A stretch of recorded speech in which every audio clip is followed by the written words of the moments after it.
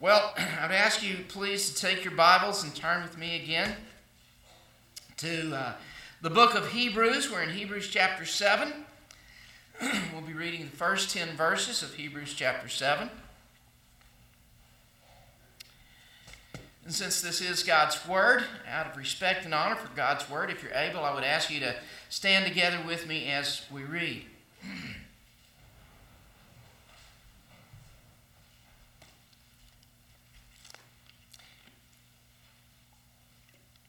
Hebrews 7, beginning in verse 1. This Melchizedek was king of Salem and priest of God Most High. He met Abraham returning from the defeat of the kings and blessed him. And Abraham gave him a tenth of everything. First, his name means king of righteousness. Then also, king of Salem means king of peace.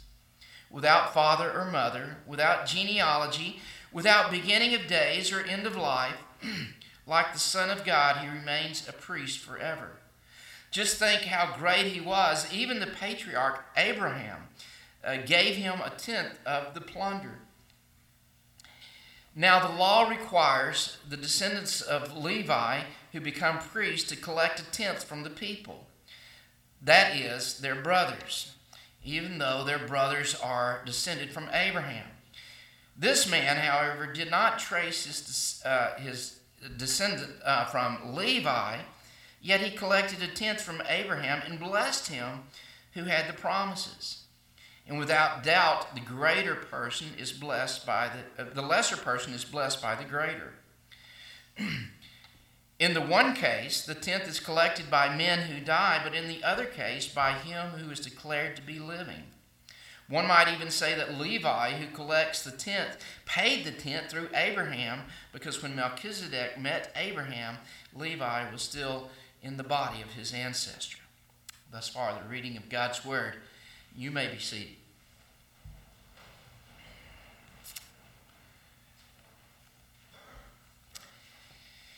Well, here we go this morning. We're continuing on in the study of Hebrews. The author of Hebrews has wanted to give his audience, those who were the congregation, if you will, he's wanted to give them some solid food, as he calls it, solid meat. And all they've wanted is milk.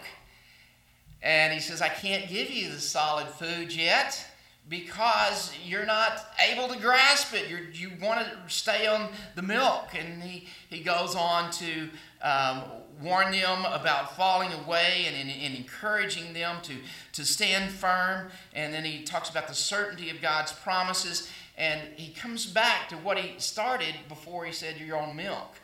He comes back to say where he started saying, I'm going to give you some meat. And I'm going to give you some solid food. And so this morning, as we come to this place, I want you to know we're beginning with we're getting back to what the author of Hebrews says. Now, this is solid food.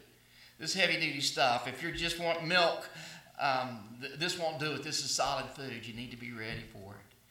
And so the author of Hebrews wants to give it to that first century Hebrew Christians that he's writing to, and through the Holy Spirit in inspiring him to write these words, God wants to give it to us today. This is some meat. This is some solid food. He begins.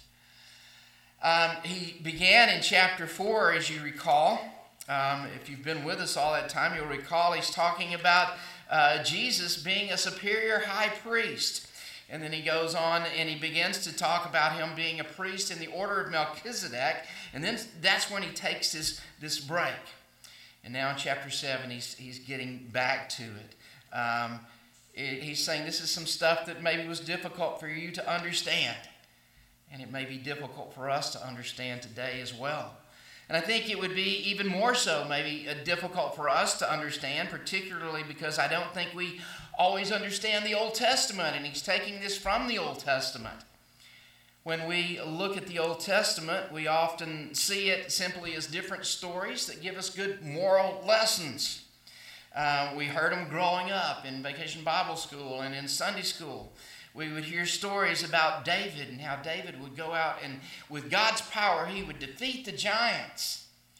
And we would be told with God's power you can go out and defeat giants in your life too. But that's not the only way that the writers of the New Testament saw the Old Testament. In fact, that's not the primary way that they saw the Old Testament. Certainly they would see these stories and you could gather moral applications from them, but that's not the primary way in which they saw the Old Testament. And I think that we need to take a cue from the authors of the New Testament as how we ought to see the Old Testament as well. The author of Hebrews is going to interpret the Old Testament passages as what he's going to call types and shadows. These are things that are not the realities, but they're pointing to the reality to come. They're going to see, the authors of the New Testament see the Old Testament as promises of what's going to come. And they see in the New Testament, with the coming of Christ and the new covenant, fulfillment of those promises. And so when they look at the Old Testament, they look at all the promises and all the types and the shadows and the things that are pointing us to Christ. And then they point out how these things were always pointing us to Christ. Even Jesus did this, right? Jesus talking to the religious leaders, you remember? And he's saying, if you believe Moses, you would believe in me because Moses wrote about me, right? Even the Sermon on the Mount, Jesus said, I didn't come to abolish the law. I came to fulfill it. And certainly on the road to Emmaus, where he takes his disciples, and starting with Moses and all the prophets, he goes and he tells them everything that happened to him had to happen because it was fulfillment of the Old Testament. The promises looking forward to him are fulfilled in him. Now that's the way that the New Testament authors see the Old Testament. Promises concerning Christ. He has come, and now he's fulfilled it. And so they continually look in the Old Testament to see, yeah, this is fulfilled in Christ. This is the way that I think we need to read the Old Testament, as a promise and the deliverance in Christ in the New Testament. And so Hebrews takes what seems to be, for many of us, an obscure passage about someone that most of our Sunday school lessons have avoided. We see him, if you want to turn quickly to it, to Genesis chapter 14. We're going to do a quick study on this individual. Throughout the Old Testament, everywhere he's mentioned, we're going to look at it here real quickly. This is right after, you recall, Lot was in Sodom and they were taken over by these kings, and Abraham has to go out and rescue his nephew Lot. And so they're coming back from his victory of rescuing Lot and the king of Sodom. And then in Genesis 14, verse 18, is where we read about this character. Genesis 14, 18, then Melchizedek, the king of Salem, brought out bread and wine. He was a priest of God Most High. And he blessed Abram, saying, Blessed be Abram by God Most High, creator of heaven and earth. And blessed be God Most High, who delivered your enemies into your hand. Then Abram gave him a tenth of everything. That's it in Genesis 14. Okay, that's where we see him. This is the situation, the circumstance the author of Hebrews is writing about. Now let's continue to search out the Old Testament for this person named Melchizedek. So you can leave that if you want and go to Psalm 110. Psalm 110, verse 4. And this, the author of Hebrews has already quoted back in Hebrews chapter 5, but in Psalm 110, verse 4, the Lord has sworn and will not change his mind. You are a priest forever in the order of Melchizedek. Now, if we want to go on studying Melchizedek in the Old Testament, we're just not going to be able to, because these are the only two passages in all of the Old Testament that talk about this character named Melchizedek. In fact, if you look in the New Testament, there's only one book in the New Testament that talks about Melchizedek, and that's the book of Hebrews. So these are the only places that, and so, most of the time, I guess, growing up, as we're learning of the stories of the Old Testament, we don't necessarily get to Melchizedek. He's like a paragraph in Genesis, one verse in Psalms, and now in Hebrews 5, the end of chapter 6, and here in chapter 7. And that's where we get Melchizedek. Why is he so important? Well, he's so important because, you see, he is a priest. And he's the priest who is a type of the one to come. He is the priest who is pointing out what the one to come will be like. And that's what the author of Hebrews is telling us. Now, part of our problem with understanding all of this, I believe, is that we don't have priests. I'm not your priest, right? And we don't have priests like to go to, as the Hebrew children were always able to. They could go to the temple in Jerusalem. They'd go to their synagogue, and there would be a priest there. He would pray for them. He would do sacrifices for them. They knew they needed a priest.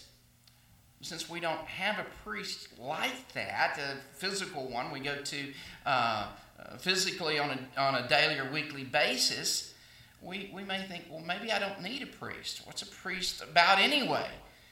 Well, as one theologian named Gerhardus Voss said, a priest is one who brings men near to God, who leads them into the presence of God.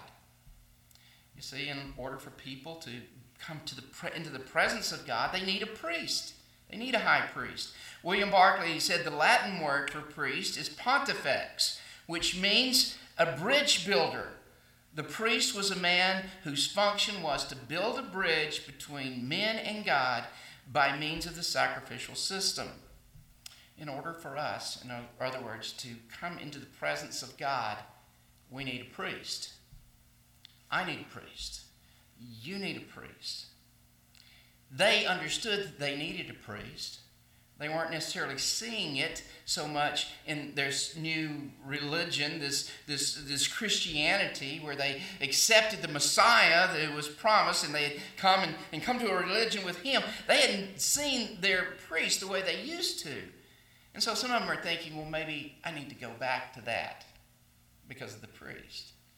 And so the author of Hebrews here is pointing out to us that, no, we do need a priest. You still need a priest, but I want you to understand you can't go back to that priesthood because the priest of Christ is so superior to them.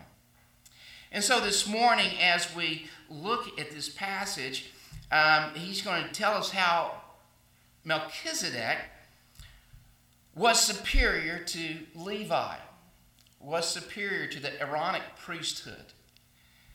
And as we see this, we'll see how our priest, our high priest, is superior to any Old Testament high priest, or how he's superior to any other thing that we think of could bring us into the presence of God. Okay? And so this morning, I want us to see some of what he tells us about this individual named Melchizedek. We don't hear a lot about him. 2 places in the Old Testament, and only here in the New Testament. But he's very important. And so let's look at this individual named Melchizedek and about his priesthood. Okay, and the first thing that we notice is that it's a royal priesthood. We see it in verse 1. This Melchizedek was king of Salem. He is a king. We see it, of course, in Genesis 14. And in Psalm 110, the first verse says, the Lord said to my Lord, sit at my right hand until I make your enemies a footstool for your feet. So the first verse of Psalm 110 is talking about the one to come. He's going to be the king. And then in verse 4, we've already read it, that God swears that he would be a priest forever in the order of Melchizedek. So he is a royal priest. He is a king and a priest. Now, in order for this to be fulfilled, it would not be possible for him to be from the tribe of Levi. He would not be able to be a Levitical priest because it was forbidden for a Levitical priest to be king. He could not hold that office. He could hold the office of priest, but he could not hold the office of a king. And so, in order for Christ to come and truly fulfill both roles of prophet and priest, he has to be a priest from a different order. The Messiah had to hold both office, and he had to be from an order other than the Levitical order. And so we see how God has worked this out. God works it out by promising that the Messiah to come would be a priest in the order of Melchizedek, not the Levitical priest. Okay? Some of you are going, what are we talking about? Okay, this is the meat, okay? This is the meat. This is the reason it's so difficult for some of us. But the first thing I want us to see is he points out that this priesthood of Christ, this priesthood for which Melchizedek looked forward to, was a type, and he was a royal priest. He was both king and priest. Christ, if he had been from the line of Levi, would not be able to fulfill that. And so Melchizedek points us forward to the one who would come, who would be both priest and king. Secondly, we see, hopefully you've got your outline in the bulletin this morning, right? Everybody got that? Secondly, I want you to notice that not only was he a royal priest, he is a righteous priest. Look with me in verse 2.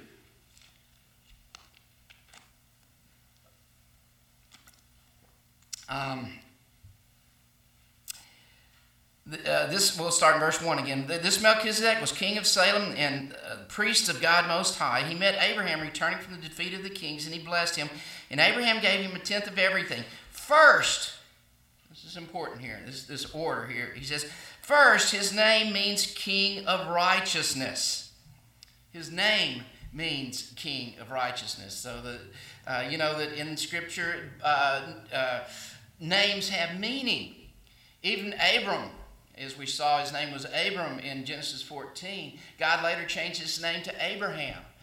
And so instead of Abram, exalted father, Abraham, father of many nations. Right? And so God changes his name. You remember when Jesus meets Cephas, and he changes his name, right? What did he call Cephas later? Peter, right? He changes his name.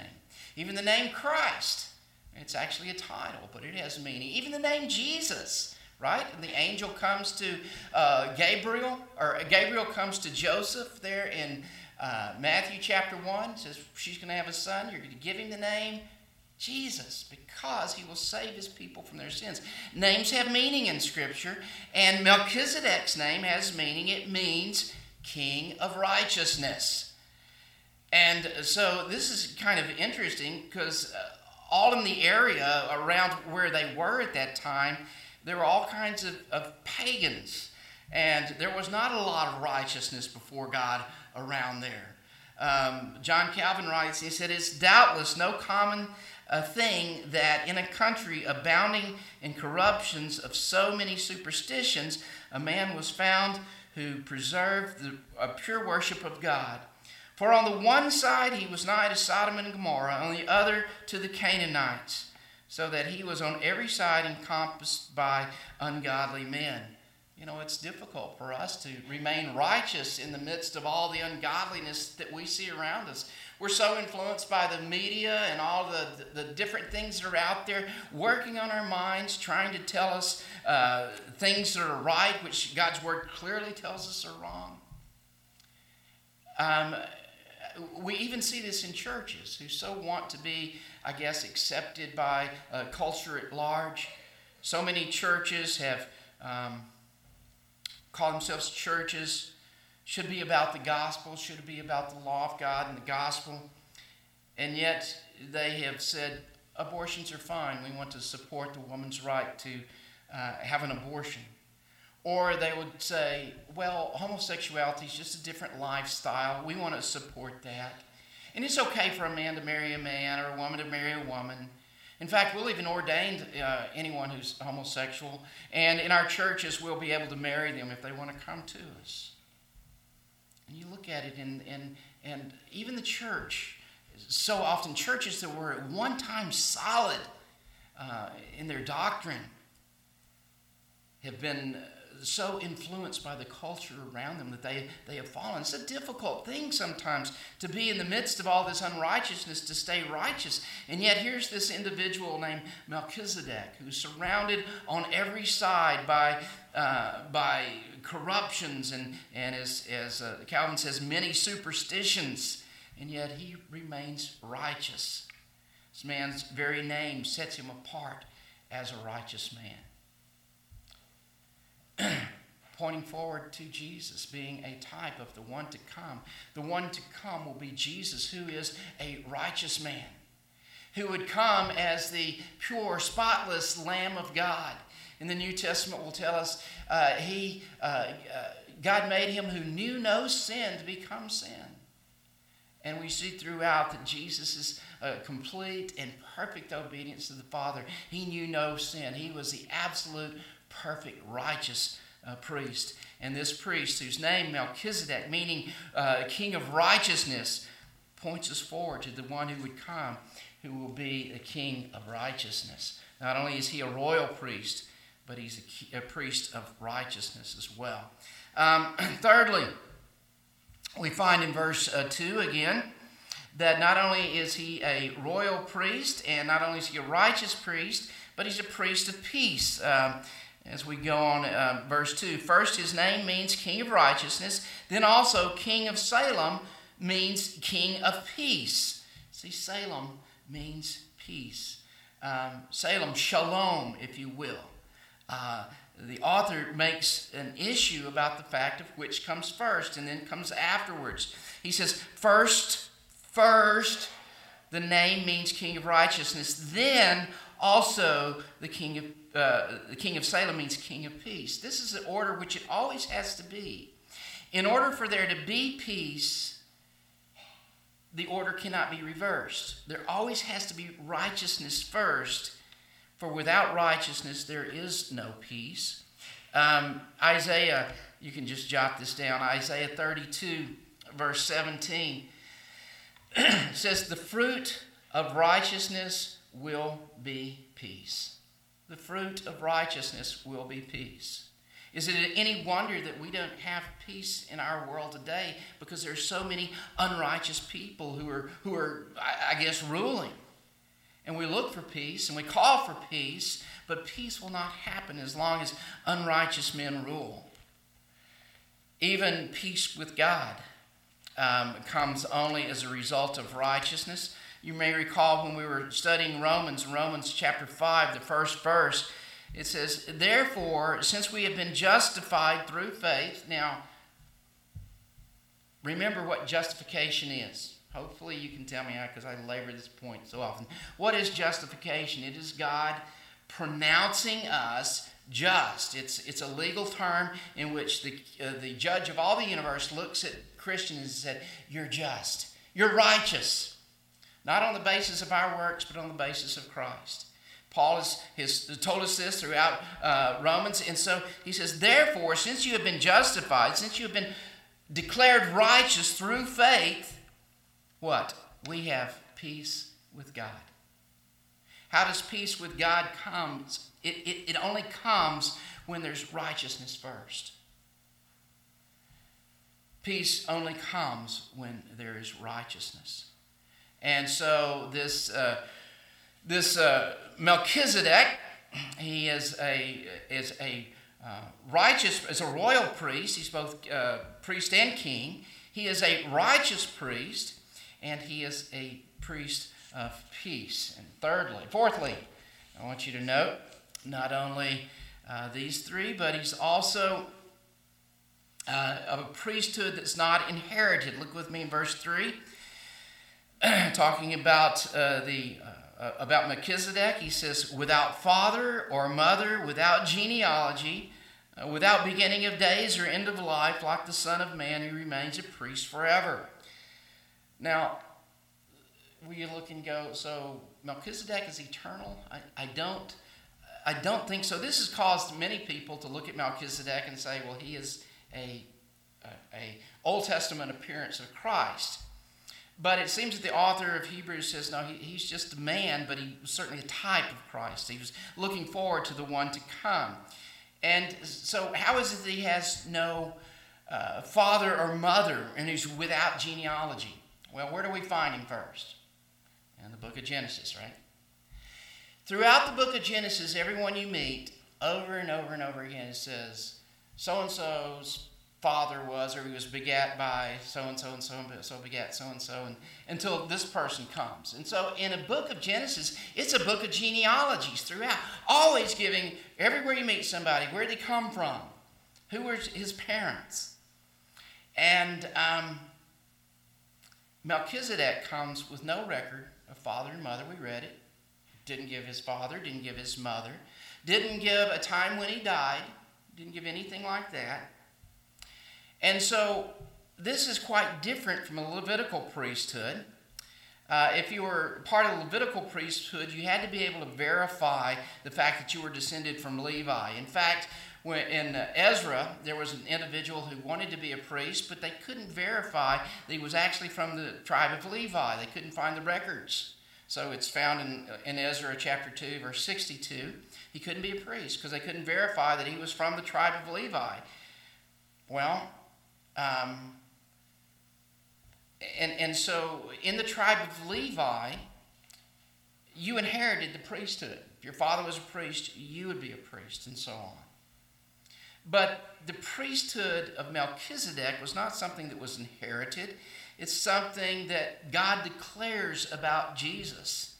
In Psalm 110, verse 4, he swears on an oath, you will be a priest according to the order of Melchizedek. It's not something that is inherited, where you're going to find out next week that Jesus was not from the tribe of Levi, he's from the tribe of Judah. And no one has been a priest from the tribe of Judah. It's only from the tribe of Levi. But it's not inherited, and therefore Jesus can be a priest on the promise of God that he would be a priest on the order of Melchizedek. He goes on, fifthly, that his priesthood is an eternal priesthood. Look with me again in verse 3. Without father or mother, without genealogy, without beginning of days or end of life, like the Son of God, he remains a priest forever. Within the Levitical priesthood, if you're going to be a priest, you'd be a priest for some time, then you would die, and whoever was your child or someone else would come and take your place. Someone else would have to be there. In the order of Melchizedek, one is a priest forever. Jesus is a priest forever. No one's going to take his place. No one's going to need to take his place. He's not going to die. He lives forever. He is our high priest, even today, in the order of Melchizedek, which is an eternal priesthood. I didn't add 6 and 7 on the bulletin, on the outline in your bulletin, but we have 6 and 7. I know that sermons are supposed to have 3 points, but this one has 7, okay? So, look with me in verse 6, the end of verse 6 on through verse 7. We see another aspect which makes the priesthood of Melchizedek superior to the priesthood of Levi. Verse 6, this man, however, did not trace his descendants from Levi, yet he collected a tenth from Abraham, and he blessed him who had the promises. And then on down to verse 7, and without doubt the lesser person is blessed by the greater. In other words, he's saying this person is superior to Levi, is superior to the Levitical priesthood, because the greater is the one who blesses the lesser. And he's the one who blessed Abraham. And within Abraham is Levi. So he's greater because we see who gives the blessing. And it's Melchizedek who's giving the blessing. And so he is superior to Levi. And then in verse 4, and we see him making a big deal of this throughout these 4 through 10. Just think how great he was. Even the patriarch Abraham gave him a tenth of the plunder. Abraham gives him a tithe. Abraham gives Melchizedek a tithe. And so he goes on to make a point that Levi, who's still in the loins of Abraham, is giving Melchizedek a tithe. He's showing, even Levi is showing, that Melchizedek is a superior priesthood. Okay. Seems more like a Bible study, didn't it? than a sermon. So much information about Melchizedek, right? But it's really not about Melchizedek, right? Didn't we talk about the Old Testament, how we read it? It's talking about promise and deliverance. Melchizedek comes on the scene because he's pointing us forward to one who truly is the King of righteousness, who is truly the King of peace, who is truly the King forever, and is truly the King and the priest at the same time. He's the one who points us forward and is really about Christ. Jesus is the true King of righteousness. He's the one who knew no sin. He's the one who's the spotless Lamb of God. He's the true King of peace. He's the one, only one who brings us peace with God. In our sin, we will never know peace with God. As soon as Adam sinned, his eyes were opened. He sees that he's naked, and what does he do? Immediately, I got to go hide. I don't want God seeing me like this. There's no peace there, right? Later, the people come to Mount Sinai to receive the Ten Commandments. And as they're standing there on Mount Sinai to receive the Ten Commandments, they see the mountain and the lightning and the mountain and smoke coming up from it, and thunder and God's voice billowing out these Ten Commandments, booming out these Ten Commandments. When it's done, they are scared to death. And they come to Moses and say, don't ever let him talk to us again, please. You go, listen to him, see what he wants to say, and then you bring it back to us, okay? Coming into the presence of such a holy God, Isaiah, again, as he sees God in his holiness, is stricken with his own holiness, and he falls before him, pronouncing a woe on himself. That's not a peaceful existence, coming to God with our unrighteousness. But Jesus, the King of peace, comes and he brings the righteousness that is necessary for us to have peace with God. And so the author of Hebrews is saying, you know what? You're thinking you need a high priest. Why would you ever go back to that one? That one who was so less than the high priest that we actually have right now. He's the order of Melchizedek. The order of Levi is nothing in compared to this. For us as Christians, how do we get any application out of this? Well, I think one of the things is if we're looking for peace in life, if we're looking for security in life, if we're looking for some other way to God and any other thing, if we're looking for meaning in life anywhere else, we're not going to find it there. It is only in Christ Jesus. Why would we ever look anywhere else? The only pathway to God, as Jesus said, I'm the way, the truth, and the life, and no man comes to the Father except through me. Why would we ever look anywhere else? Why would we look to experiences of life or wealth or maybe other religions? We can't do that. For God has supplied us with the great high priest who is a royal priest, a righteous priest, a priest of peace, a priest who has not inherited it but has received it on a priesthood on a promise, who is an eternal priesthood, who is even now seated at the right hand of the Father. He is our high priest. We need to rejoice in that. Let's pray.